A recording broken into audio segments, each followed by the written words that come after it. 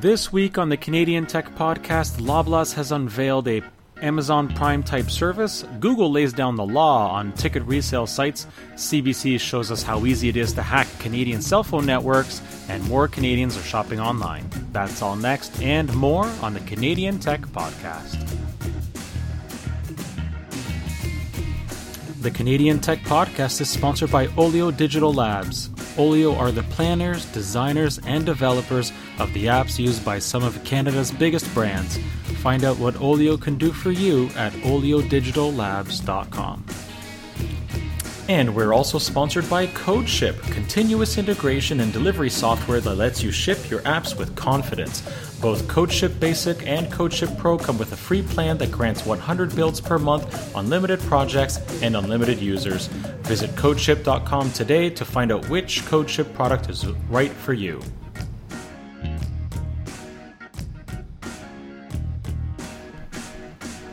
Welcome to the Canadian Tech Podcast, episode 141 for Monday, November 7th, 2017. Sponsored by Olio Digital Labs and CodeShip. My name is Stuart Clark. And my name is... What's still Derek Silva. Excellent. Well, that's good to know. We have other places trying to copy our names of our podcast. Let's not copy the hosts. Although I don't think our respective partners would appreciate if there was two of us each. Probably not. Probably not. So, okay. So, yeah, we're recording on a Monday night. We were both really, really busy. I had a week from, shall we say, hell last week. Total weirdness. If I went through it, we'd run out of time for any of the stories, so I'm not going to. So we're just going to plow right ahead here with some of our quick picks, Derek. Loblaws is taking a page out of Amazon's playbook by launching the PC Insiders program, which I thought they kind of already had. But this is different. So PC Insiders now is a $99 a year or $9.99 per month program. Does that sound familiar? Where members get tons of perks in the PC Plus loyalty account, which is the... oh, no, that's not rebranded yet. That will be rebranded in February to PC Optimum. But anyway, PC Plus loyalty account. So basically, you'd have to have a President's Choice Financial MasterCard. Mm-hmm. Which I guess would be a Simply Financial MasterCard soon.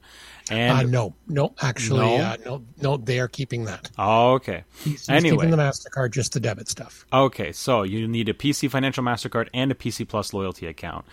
Mm-hmm. What does this get you? Well, this gets you perks at beautyboutique.ca, which is from Shoppers Drug Mart, Joe Fresh online and in store, online deliveries through Click and Collect, from almost 200 stores across Canada. Except the one closest to you. Except that one. 20% back in PC points on essentials.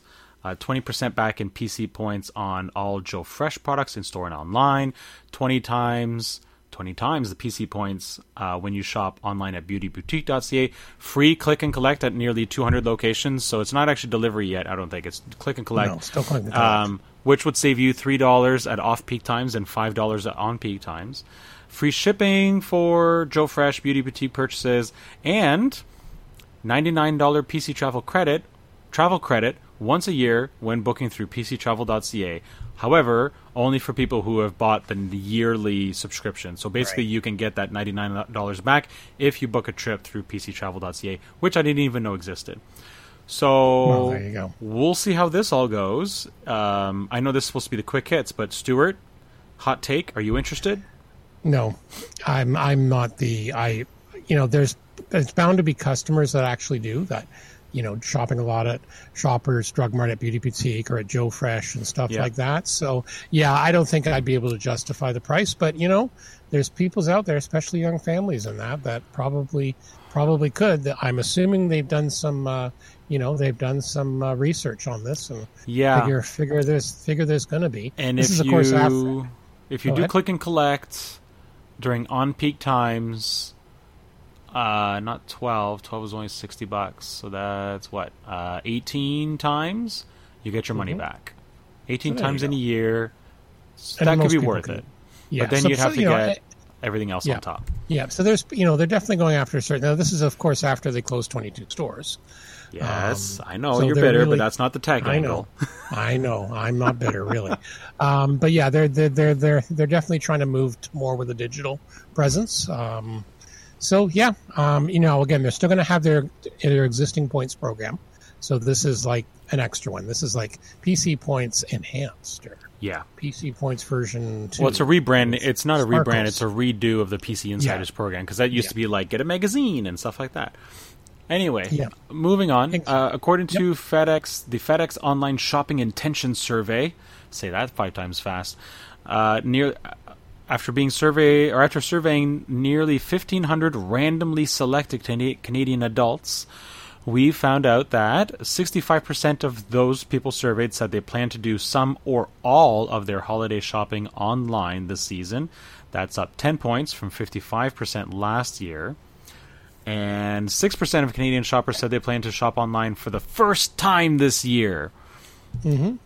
I'm going to assume that's mostly super young people and elderly people, for the most part. How you say that last one. Yeah, exactly. I said elderly. Very good. All right, that's good. No, now, for someone who's in neither of those, in case she's listening, my mom actually used Amazon for the first time last year. Cool. She did. I didn't even know she did it until she actually did it, and it arrived, and I didn't even know about it until she mentioned it to me one day.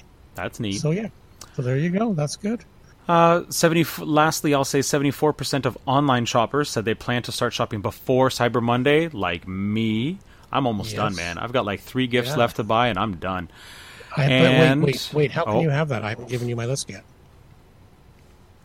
Yeah, about that. Okay. Hey. I don't know how to break this to you, Damn but Don't. I'm going to spend that money on my kids instead. That's all right. I'd rather you do that. And 87% said they were going to do their online shopping from home.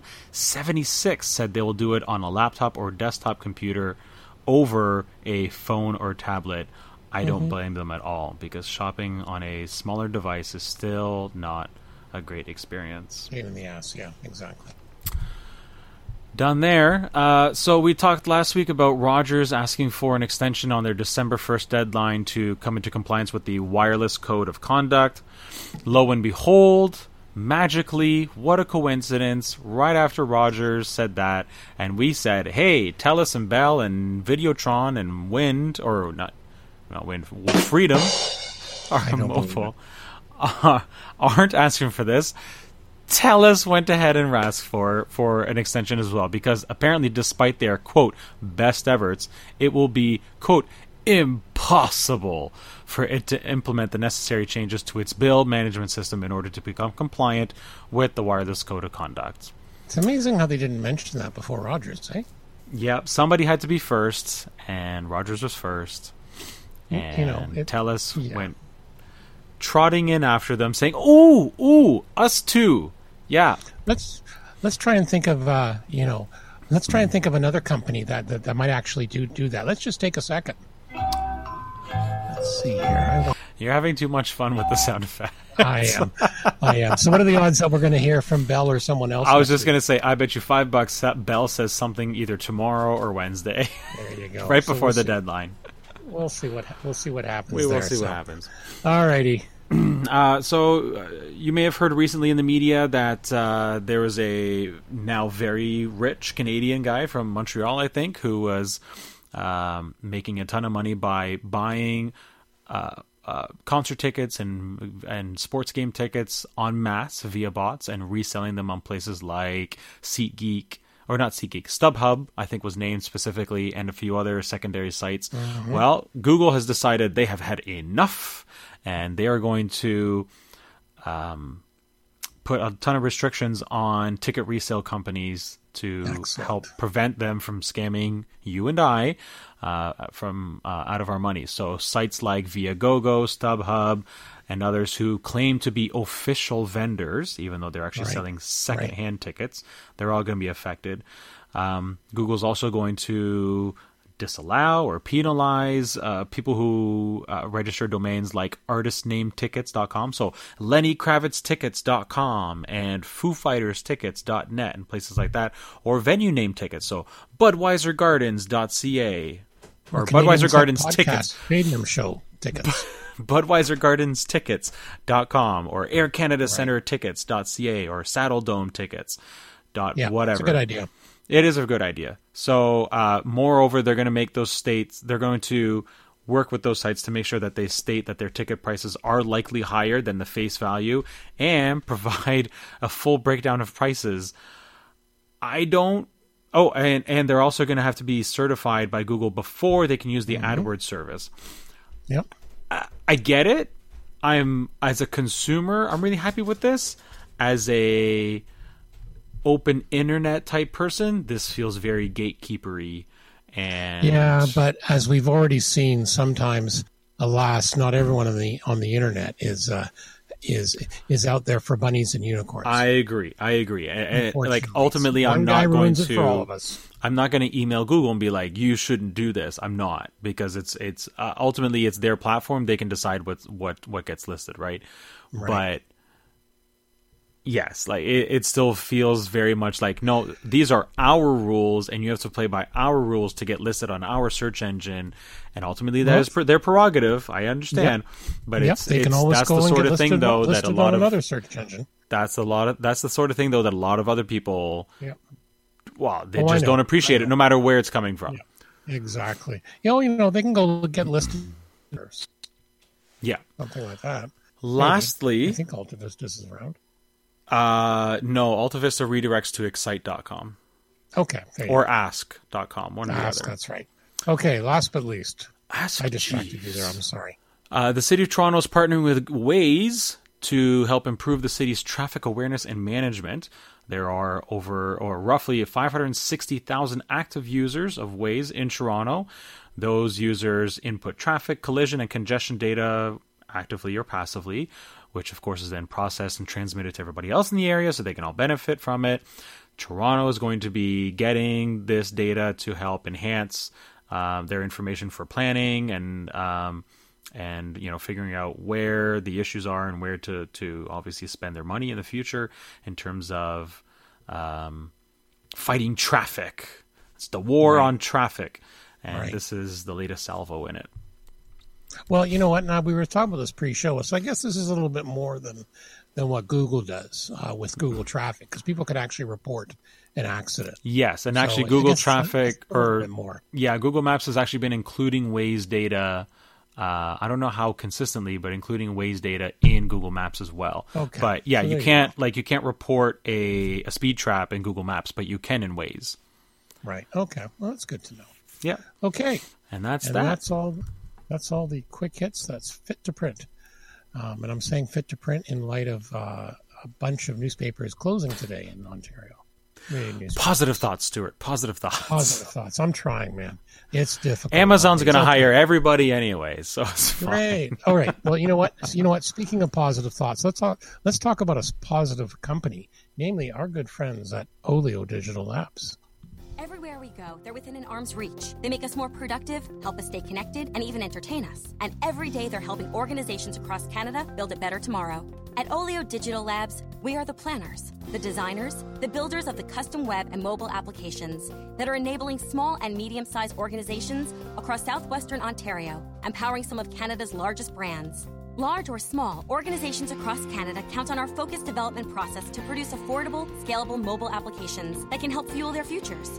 So whether developing a rock-solid e-commerce platform for an ambitious small market, developing a complex system integration for a national enterprise, or helping an organization of any size navigate application design and user experience, accessibility, and security compliance, we are your complete web and mobile production team. We are the experts to plan, design, build, and maintain your project. Find out what Olio Digital Labs can do for you by giving us a call or visiting us on the web at oliodigitallabs.com. Olio Digital Labs, code that powers every day. And we'd like to thank Olio for continuing to sponsor the Canadian Tech Podcast. Alrighty. Moving on to our topics. Our big story of the week, and I think you'd almost, in the tech world, you'd have to be under a rock if you hadn't heard about this. Uber revealed that they got hacked in 2016. So that's annoying enough that they waited a year before telling us, the public. But also they apparently tried to bribe, or they paid $100,000 to keep the information private. Well, that really didn't work out for them, did it? So this is 57 million Uber accounts could be vulnerable. So was the hack happened a year ago, was released on Tuesday in a blog post from the fairly new CEO, who I'm sure there was some language coming from that office. Now, I can't pronounce his last name. Do you have a good pronunciation? I think I actually do, as soon as I find it. That's all right. On about 3 paragraphs in our link. So they were saying I didn't open up that one. Sorry. Okay. I didn't open up that link. I only had the one about the NDP open. Right. Okay. So we'll cover that in a second. So anyway, at the time, affected drivers weren't notified. Neither were regulators or police. According to Bloomberg, the company paid $100,000 to keep the information private. 2 people who've worked on the response, of course, have been fired. One's former chief security officer, Joe Sullivan, and one of his deputies. Information included Uber's riders' email addresses, phone numbers, and names, and the name and license numbers of about 600,000 drivers. Now, the company said U.S. drivers. The company said riders don't need to take action, but drivers can check if they've been affected by reaching out to the company. Apparently, they're saying... Oh, sorry, go ahead. Go ahead. No, go ahead. I was going to say, the new CEO's name is Dara Khosrowshahi. Thank you. Khosrowshahi. He's having a bad day no matter what. And he looks like a badass.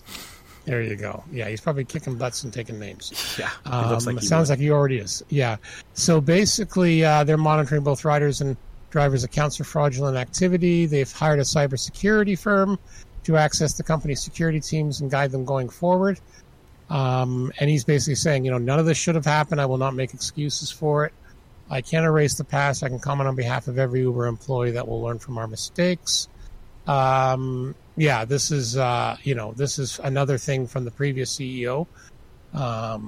Uber's had to resign after a lot of different controversy there, a lot of sexual harassment complaints, stuff like that. Now, in Canada, because Uber hasn't said how many Canadians were affected, the federal NTP is calling on the Privacy Commissioner to open a formal investigation because they want to ask Uber how this happened and how many Canadians. And at the moment, Uber's saying, well, they're not able to confirm the number of impacted Canadian customers. Now, part of this, of course, is political, but I think this is a good idea that the NDP is doing. What do you think? Yes. I mean, now, actually, well, I'm not sure. Because, and the only reason I say that is because there's 6 or 7 U.S. states, the FCC, probably the FTC, and all these other American organizations who are already going to do the same thing. Mm-hmm. And other countries. And a bunch of other countries like the UK and probably Australia and God knows who else.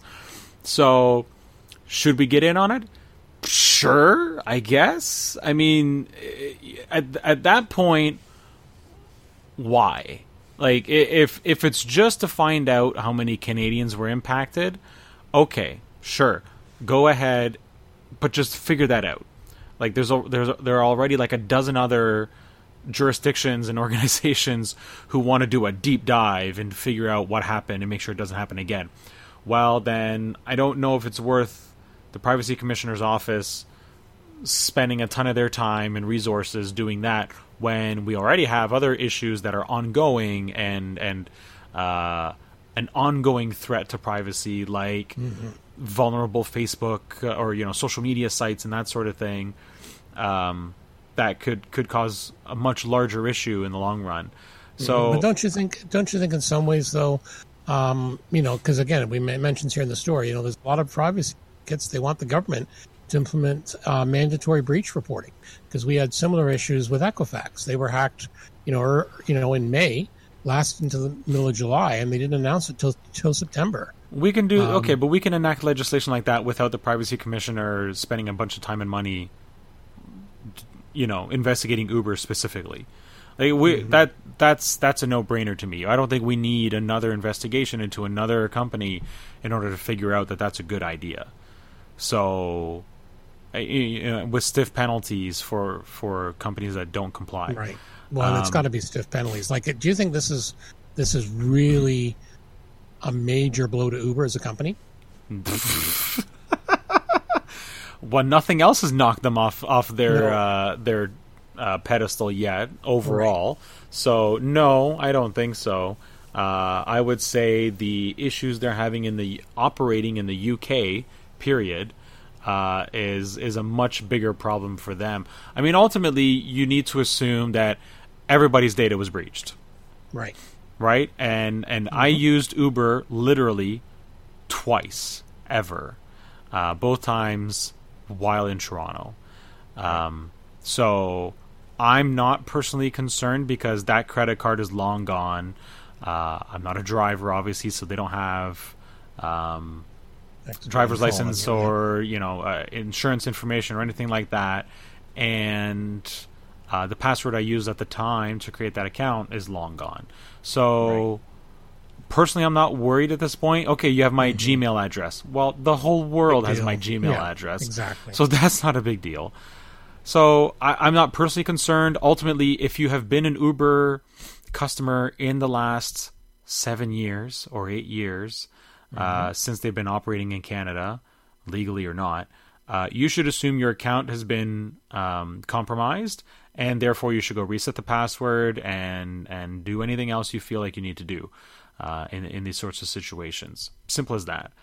Right. But I don't feel adding Canadian authorities on top of the US, the UK, the Australian, and the Philippines on top is going to reveal anything significant that those other 4 jurisdictions are going to discover. So I'd rather just use our time and money elsewhere. That's all. Right. Okay. No, like I said, good point there. All right, let's move on. Assume the worst. Assume the worst. Expect the best. And assume the position. All right, let's talk about net neutrality. It's a big thing happening in the U.S. right now. The Trump administration wants to undo some of the previous Obama administration's laws. Basically, as Canadians, should we care? And I'm going to let you start with this because we had a discussion prior to going on air. So we should talk a little bit about net neutrality. I think most people know what it is. Basically, what it is if an ISP or a company, let's say you're with an ISP that's owned by Amazon.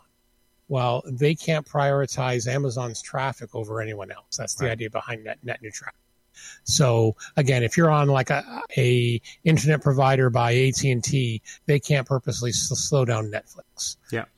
And that's basically the idea. And that's the way it's worked since it really the internet started. So what's happening is some ISPs, especially the ones that are like AT&T, Comcast, Verizon, stuff like that, they sometimes want to say, well, no, we see a profit opportunity. We want to be able to have tiers of service. So if you're using our video service, it doesn't count towards your cap, or if you're using our email service, it doesn't count, or it's through quicker.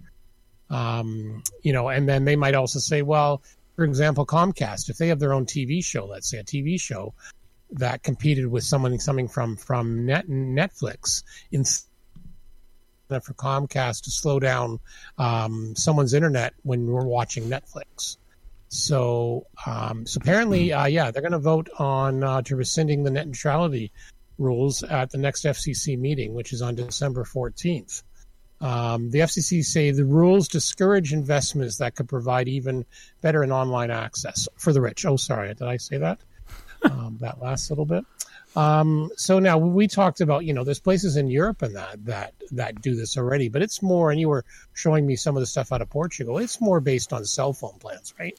Yes, and ultimately, I was just looking again. You can get cell phone plans from that same carrier that they're highlighting here in the global story, and a lot of people have been using as an example of the implications of a lack of net neutrality. That same carrier has plans that are essentially unlimited, voice and SMS within Portugal, unlimited or a lot for a reasonable price, and then just straight up 500 megs of data or a gig of data or 30 gigs of data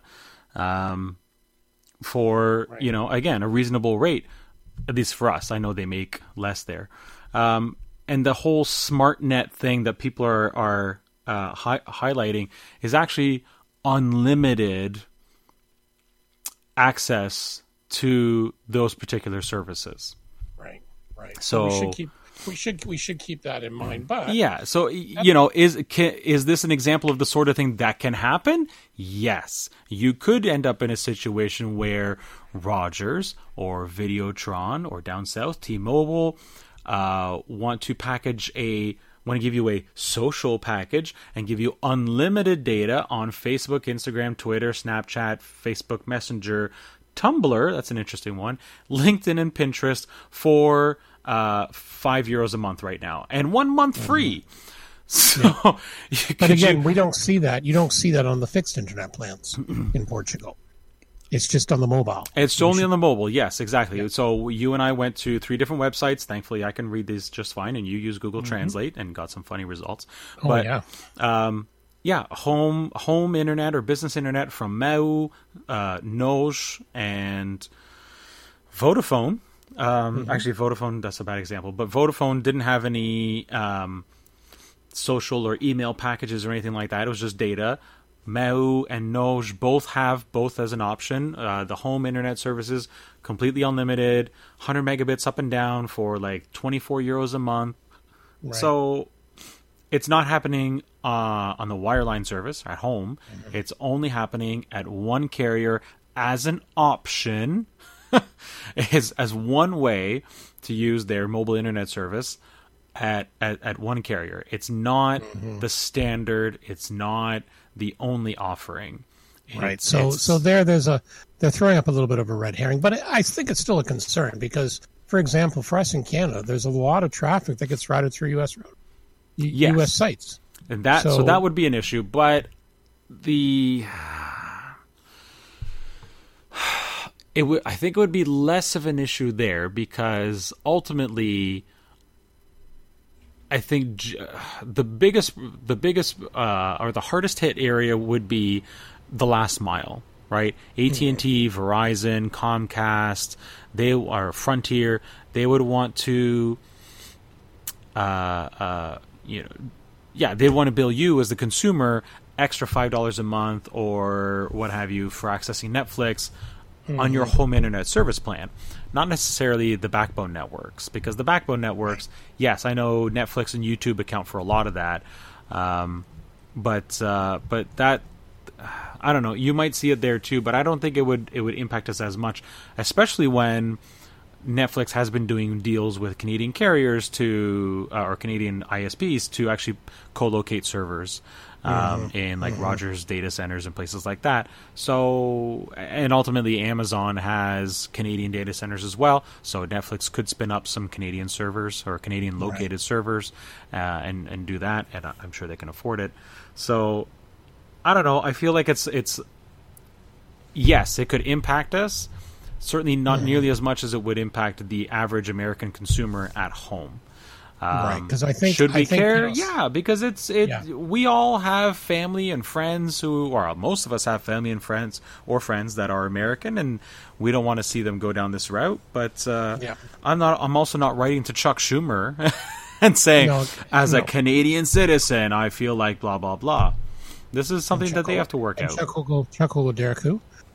Yeah, exactly. Actually, I've written Chuck Schumer, and he's actually written me back. But oh wow, okay. Well, no, and the thing with me is, I just know we've seen the behavior of some of these American companies, unlike the European companies. In Europe, they generally are a little bit more civilized in how they're doing this, and I wouldn't put anything past any of the big telecoms down there. That's my main concern there. So no, we did see issues with Netflix a while ago, especially with Comcast and Verizon. They ultimately worked that out, and I think everybody was actually happier in the end because the ISP customers actually benefited from better interconnects with Netflix in the end, but not without some strife in the meantime. Yeah, exactly. I do remember that. Yep. Okay, let's move on to our next story. This is a exposure by the CBC. Some of it's alarmist. This was freaking terrifying, though. Oh, I know it is. But basically, what they did was they worked with a couple of MPs. One from Quebec and Quebec. Sorry, my apologies. Yeah, Matthew Dubé. Yeah, Matthew Dubé from the NDP from Quebec. So what they did was they arranged to give him a new phone. So they didn't use his existing phone. They didn't that's good. I didn't know that part. Yeah, no, yeah, they mentioned it. Yeah, they mentioned it in here. They gave him a brand new phone with a brand new number. So they wouldn't do the existing one. But basically, it was able to get pretty well hacked fairly quickly. Now, Dubé's the vice chair of the House and Commons Standing Committee on Public Safety and National Security. So he went to the mall, picked up a new phone for the experiment. The CBC agreed not to use his current work phone to protect the privacy of these phone calls. So the new phone number was given to a team of white hat hackers, ethical hacker, based in Berlin. And it didn't take long for them to access his calls. So they were able to record a conversation between his office on Parliament Hill and Radio Canada colleague, who was sitting in a cafe in Berlin. Next, it was a conversation between the MP and his assistant. They were able to track the geolocation data from the phone, painting a picture of his whereabouts. Yep. They were basically, when he got back and the CBC team got back to Canada, they played it for the MP and they're showing a map. And he said, yeah, it's exactly what I did that day. Now, this is a phone on the Rogers network, but they've also run tests with phones on Bell and stuff like that. So this is a result of a technology called SS7, signaling system number 7. Yeah. So it's the way cell phone networks around the world communicate with one another. So that's way you can, if you're down in the States and you're on a Comcast network, this is how, Rogers knows how much to bill you. The problem is hackers can gain access to it, and I guess it's not very secure. Attacks have been known to, add, delete content, change content. So one of the examples, the ethical hacker said they could set up a person's cell phone voicemail so that all messages went directly to a third party, and they'd never know the messages were missing. So it's one of those things where, it's the idea is technology is designed to make things a good, phone network, good experience, but it lacks any kind of security. Department of Homeland Security posted something in April about this. And they're saying there's tens of thousands of entry points worldwide, many of which are controlled by countries or organizations that support terrorism or espionage. A lot of companies, primarily in Europe, we're talking about Europe again, have beefed up their defenses. And apparently Canada has a little bit to go. Yeah, we've only Karsten Knoll, who was the expert or like the rep from the security company in Berlin. He said that both companies have only done about 10% of what they can do to beef up the security. And of course, Rogers and Bell were both like, no, we're doing everything we can. We're working super hard on this. Bell, we work with international industry groups such as the GSMA to identify and address emerging security risks, including those relating to SS7. Okay, but there's, the guy who hacked into your network said you can, or hacked the phone on your network said you're only doing about 10% of what you can and should be doing.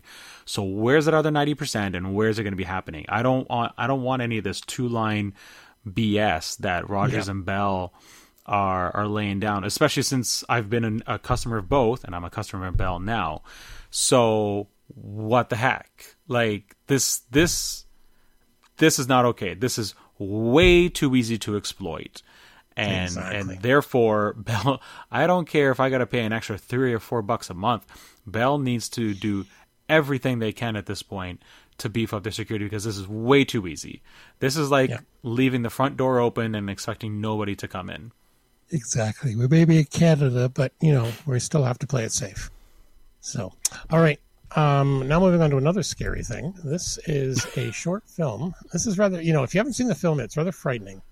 So this is a Future of Life Institute. So they released a short film. Now, this institute talks about, warning about too much technology and stuff like that. But they released a short film showing a dystopian future with killer drones powered by artificial intelligence. So basically, this looks like a product demo. And the short starts with a rep from a defense contractor advertising his company's newest product, a palm-sized explosive-filled drone with an artificial intelligence implant that allows it to find, target, and kill people with a precise detonation to the head. Yeah, and it Just goes from there straight for the head. because what happens is the drones are then shown to fall into the wrong hands and wreak havoc on innocent people all around the world. So the Future Life is a Boston-based nonprofit dedicated to showing the dangers of advanced artificial intelligence. This institute is actually backed by Elon Musk, Stephen Hawking, and other skeptics. This coincided with the UN had a convention on certain conventional weapons, where it's going to discuss autonomous weapons. It's worth watching this because it'll make you think. This technology's here already.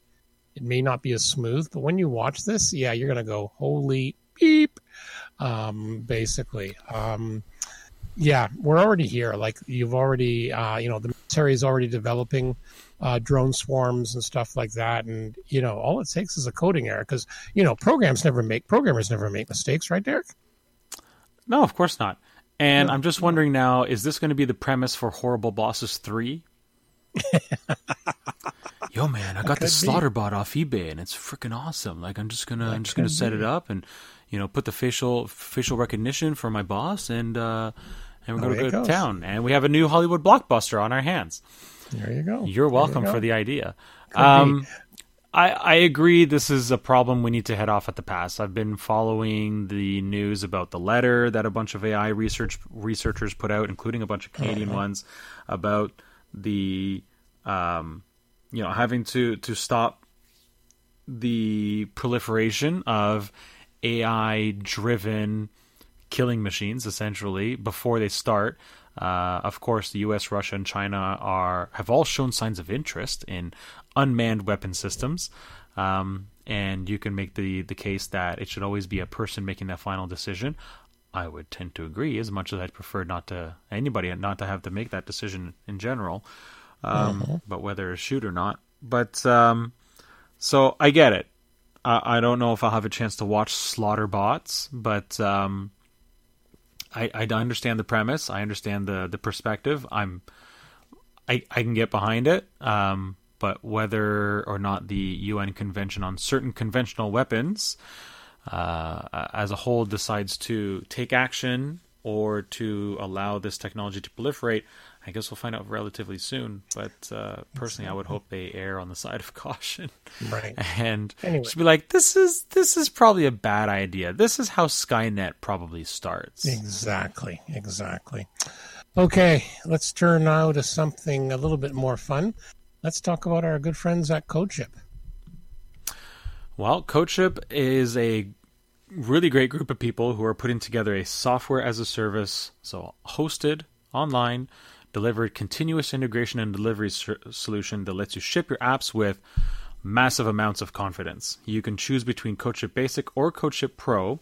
CodeShip Basic is a simple testing and deployment service with pre-installed CI dependencies that works right out of the box, making your average setup time less than 3 minutes. Or you can try CodeShip Pro. CodeShip Pro is a fully customizable continuous integration and delivery service with native Docker support. It is much easier to use than Jenkins or Travis. It makes it easy to test and deploy your microservices. You can push to any registry. It's perfect if you want to deploy with Kubernetes. It comes with a convenient local CLI tool that lets you run your builds locally. It helps encrypt your environment variables to protect those from hackers. And guarantees 100% parity between your development and production environments. So both CodeShip Basic and Pro come with a free plan that grants 100 builds per month, unlimited projects, unlimited users. We all know open source projects are always free on CodeShip, which is great. So visit codeship.com today or check out codeship.com/features to find out which CodeShip product is the best fit for you. And we'd like to thank CodeShip for their ongoing support of the podcast. All right, and now we're moving back on to our stuff we like. So mine it's been out for a while. It's an app from Google, but I discovered it last week. It's called Google PhotoScan. So it's a really cool little app for both Google Play and at the App Store. Sorry, Windows Phone users. Sorry, BlackBerry users. No, you're not. No, not really. And they know it. So this allows you to take, all those old, you remember, you may not remember this, Derek, but in the old days, people had photos on real paper. I do remember that. Thank you very much. I still have photos on paper. There you go. So, but you want to get those into your computer so you can back them up, or you want to share them or whatever. But if you've ever noticed, if you try and take a photo of a photo, you usually get glare and stuff like that. Well, this is really nice. This is a great little app. What it does is it scans the photo, and then it figures out from the glare it sees. It'll then ask you to point the camera into 4 circles that it shows you on the screen near the corner of the photo. So it's almost like a VR sort of thing. So you basically point the camera, it takes another picture, and then it combines them all. So in the end, the glare isn't there. And then it immediately saves it up to your Google Photos account, where you can, of course, grab it from there and share it and all that. So, nice. Yeah, I played around with it a little bit on a few things, and it works quite well. The other thing that's nice, I like about it, is if I'm taking pictures for, let's say, something on Kijiji, it used to be a pain to take some pictures because, again, you'd have the glare if it was like a shrink wrap box. Mm-hmm. So, again, you can use that. Take a picture of the box and eliminates the glare. It's fairly quick, because, again, it's certainly quicker than those old school photo scanners where you put one in and then it takes 20 seconds as it slowly scans. Seriously, this is a lot quicker. I can belt out one in probably like less than 10 seconds. And then, you can just do batches and then immediately upload them from your phone up to Google Photos. So nice. It's a very cool app. It's one of those ones, you may not use it all the time, but it's certainly handy. Because, we've got some old photos I'd like to get scanned. Everyone does. And this would certainly do quick and easy for things like that. Or, almost anything. If you've got a glare in something you're trying to take, like a shiny box, as I said, it'll get rid of that for you. So, yeah. So we've got the link in the show notes, and then it takes you to the photo scan by Google Photos site. And then there's links there for the Android and Apple options, and that's mine. What's yours, sir? Mine is my recently acquired Google Home. Yes, you had fun on Black Friday. I did. Well, it's technically Thursday, but yes. All right. So it's still on sale for $99 Canadian, and my wife brought it up, and I went, "Yeah, I'm gonna buy one. It's $80 off. Why not?" So, yeah, I got a Google Home, just the normal white on top, gray on the bottom, none of the funky colors, because that wasn't an option at Home Depot, which was fine. I don't need the gold base or anything like that. Gray actually goes quite nice with my kitchen. Decor. The countertop in the kitchen. Okay. So, works great. You can say "Hey G word" or "Okay G word," so that's kind of nice. So you don't always have to say "Okay." You can say "Hey" instead, which I appreciate. Now we should note Derek records downstairs in the basement, so I already checked with him to see if it was down there. So it's not apparently. Well, if I say "Okay G word," it will affect everyone else. If I say "Okay G word," yes, I will affect your device potentially and my phone, which is right beside me. Exactly. So we're trying to be nice. Yeah. So I've got Google Play Music hooked up, and so I could just say, "Okay, you know what? Play some Lenny Kravitz," and it does that, or play some Bruno Mars, and it'll just start cycling through Bruno Mars songs, which is really, really cool. There are a few radio stations that I know of that I like, or like playlists, and so I'll say play that, and it typically does. It's not perfect, but that normally works. I see iHeartRadio is available on here as well. I haven't tried that, but I guess I could try some radio stations. See if we can play the Canadian Tech Podcast. Well, that'll probably work because we are listed on Google Play Music. One really nice thing, and I knew they were working on this, I just didn't know how well it would work, was that they've worked really hard on understanding kids' voices. So my 8-year-old actually works it just fine. He's like, "Hey, G-word, play, I can make your hands clap." Cool. The song's only called Hand Clap or Hands Clap, but Google figures it out and starts playing the song. Awesome. And so he starts dancing around the room, and you can set the volume remotely a couple different ways, like set the volume to 3 out of 10, and you just need to say 3, or set the volume to like 40%. It works either way. the range on the microphones is pretty incredible. I was down. You've been to my house, right? Yep. So there's the kitchen. There's that small counter all by itself. Yep. Underneath the big clock. So I was downstairs in the living room by the TV, and I yelled up at it and asked it to do something. Heard me perfect. Did exactly what I asked it to do. I'm like, wow, that's actually really impressive. Awesome. Same thing from upstairs in the bedroom. Like, I'll just poke my head out and be like, hey, do this, and it does it. So yeah, it's working really, really well. It's not perfect. I picked a radio station in Google Play Music on my phone and casted it to the device, and I found that after about 10 or 15 songs, things weren't quite synced up anymore between the app and the Google Home. So that was a little odd, but that's a software fix. Now, have you tried some of the Easter eggs? Like, have you told it to open the pod bay doors? I did. And it said something along the lines of, I'm afraid I can't do that, but there is a spare key underneath or behind the palm tree or something like that. You can let yourself in. The flower pot. Yeah. You can let yourself in. And I was like, oh, okay. So they have a few fun. So they took the creepy part out. Yeah, they have a few fun ones, exactly. Yeah. You know what? Here's when you can try when your wife and kids aren't there. I wonder if I just because you said you talked about adjusting the volume. Mm-hmm. How about Google? Can you make the volume go to 11?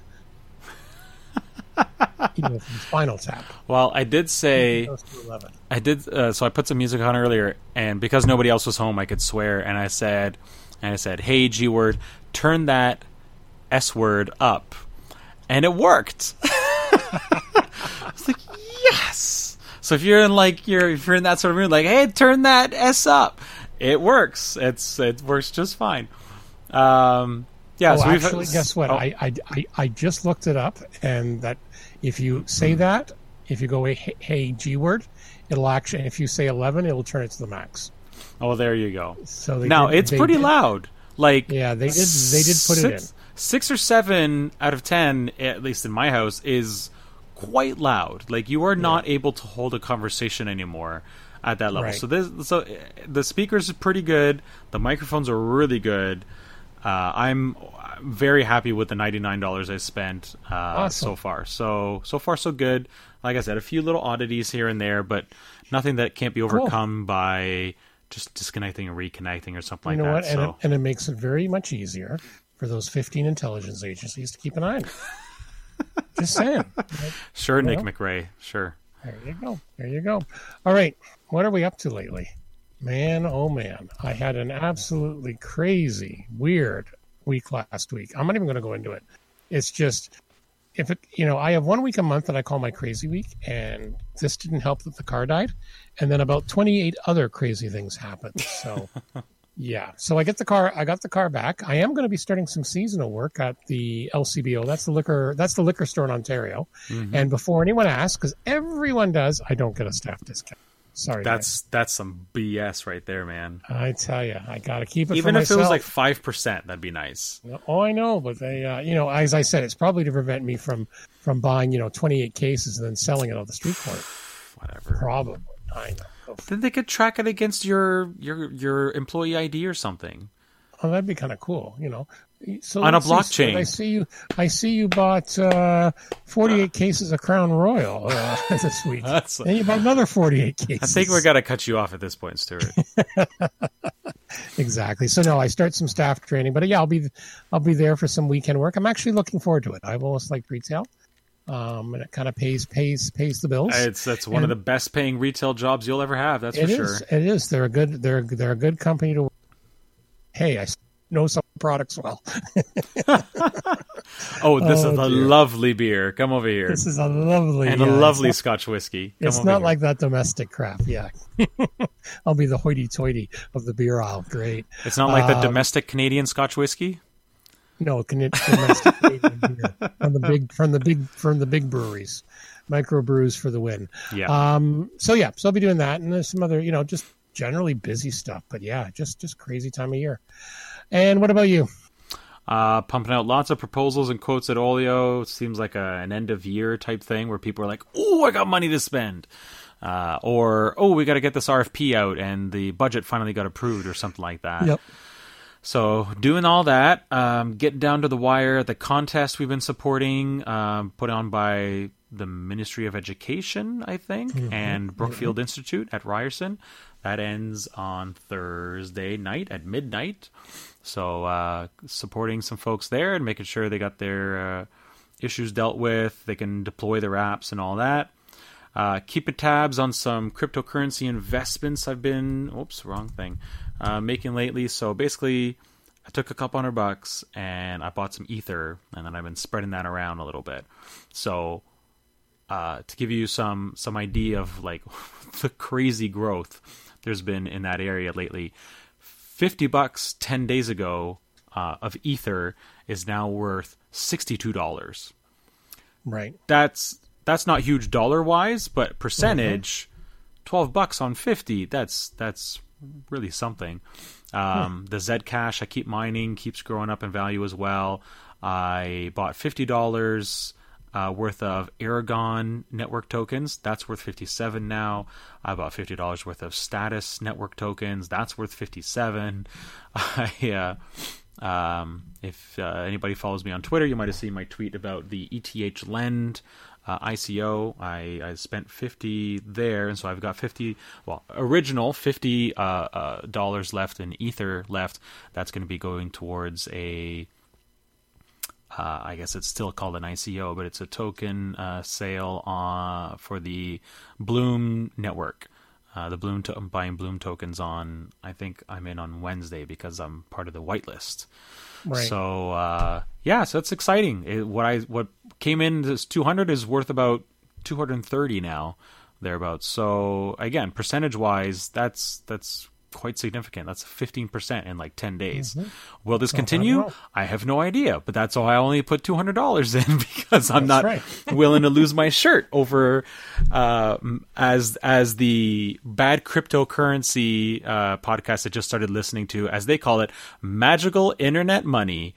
So they're actually quite bullish on the market, but of course, I mean, all money is magical money because we got rid of the gold standard. So, so that's where we're at right now with that, and to top it all off, not even close. I should top it all off with everything else I got going on, but we're in the middle of budget season in Middlesex Center, so we already approved frozen water rates for 2018, which is nice.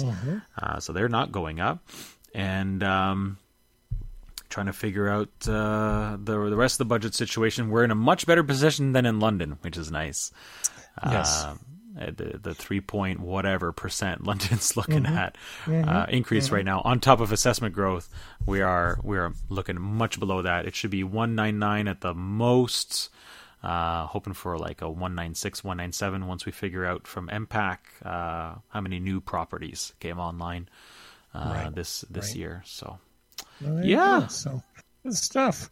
All right. Well, as usual, we had some extra stories that we didn't get a chance to cover, so definitely check those out in Noteworthy News. Don't forget to. I want to highlight the first two. So the Blue Wave Get review from Mobile Syrup, that's actually a kind of like a Bluetooth speaker from a Quebec-based company. So that's cool. And then IBM is recommending to the province of British Columbia that they use blockchain technology, specifically, I think that would be Hyperledger that they're part of, to track the entire cannabis industry out there. So that's a really interesting article if you're into marijuana or blockchain. Cool. Or both. Or both. There we go. Both. Which I think is a pretty big intersection at this point.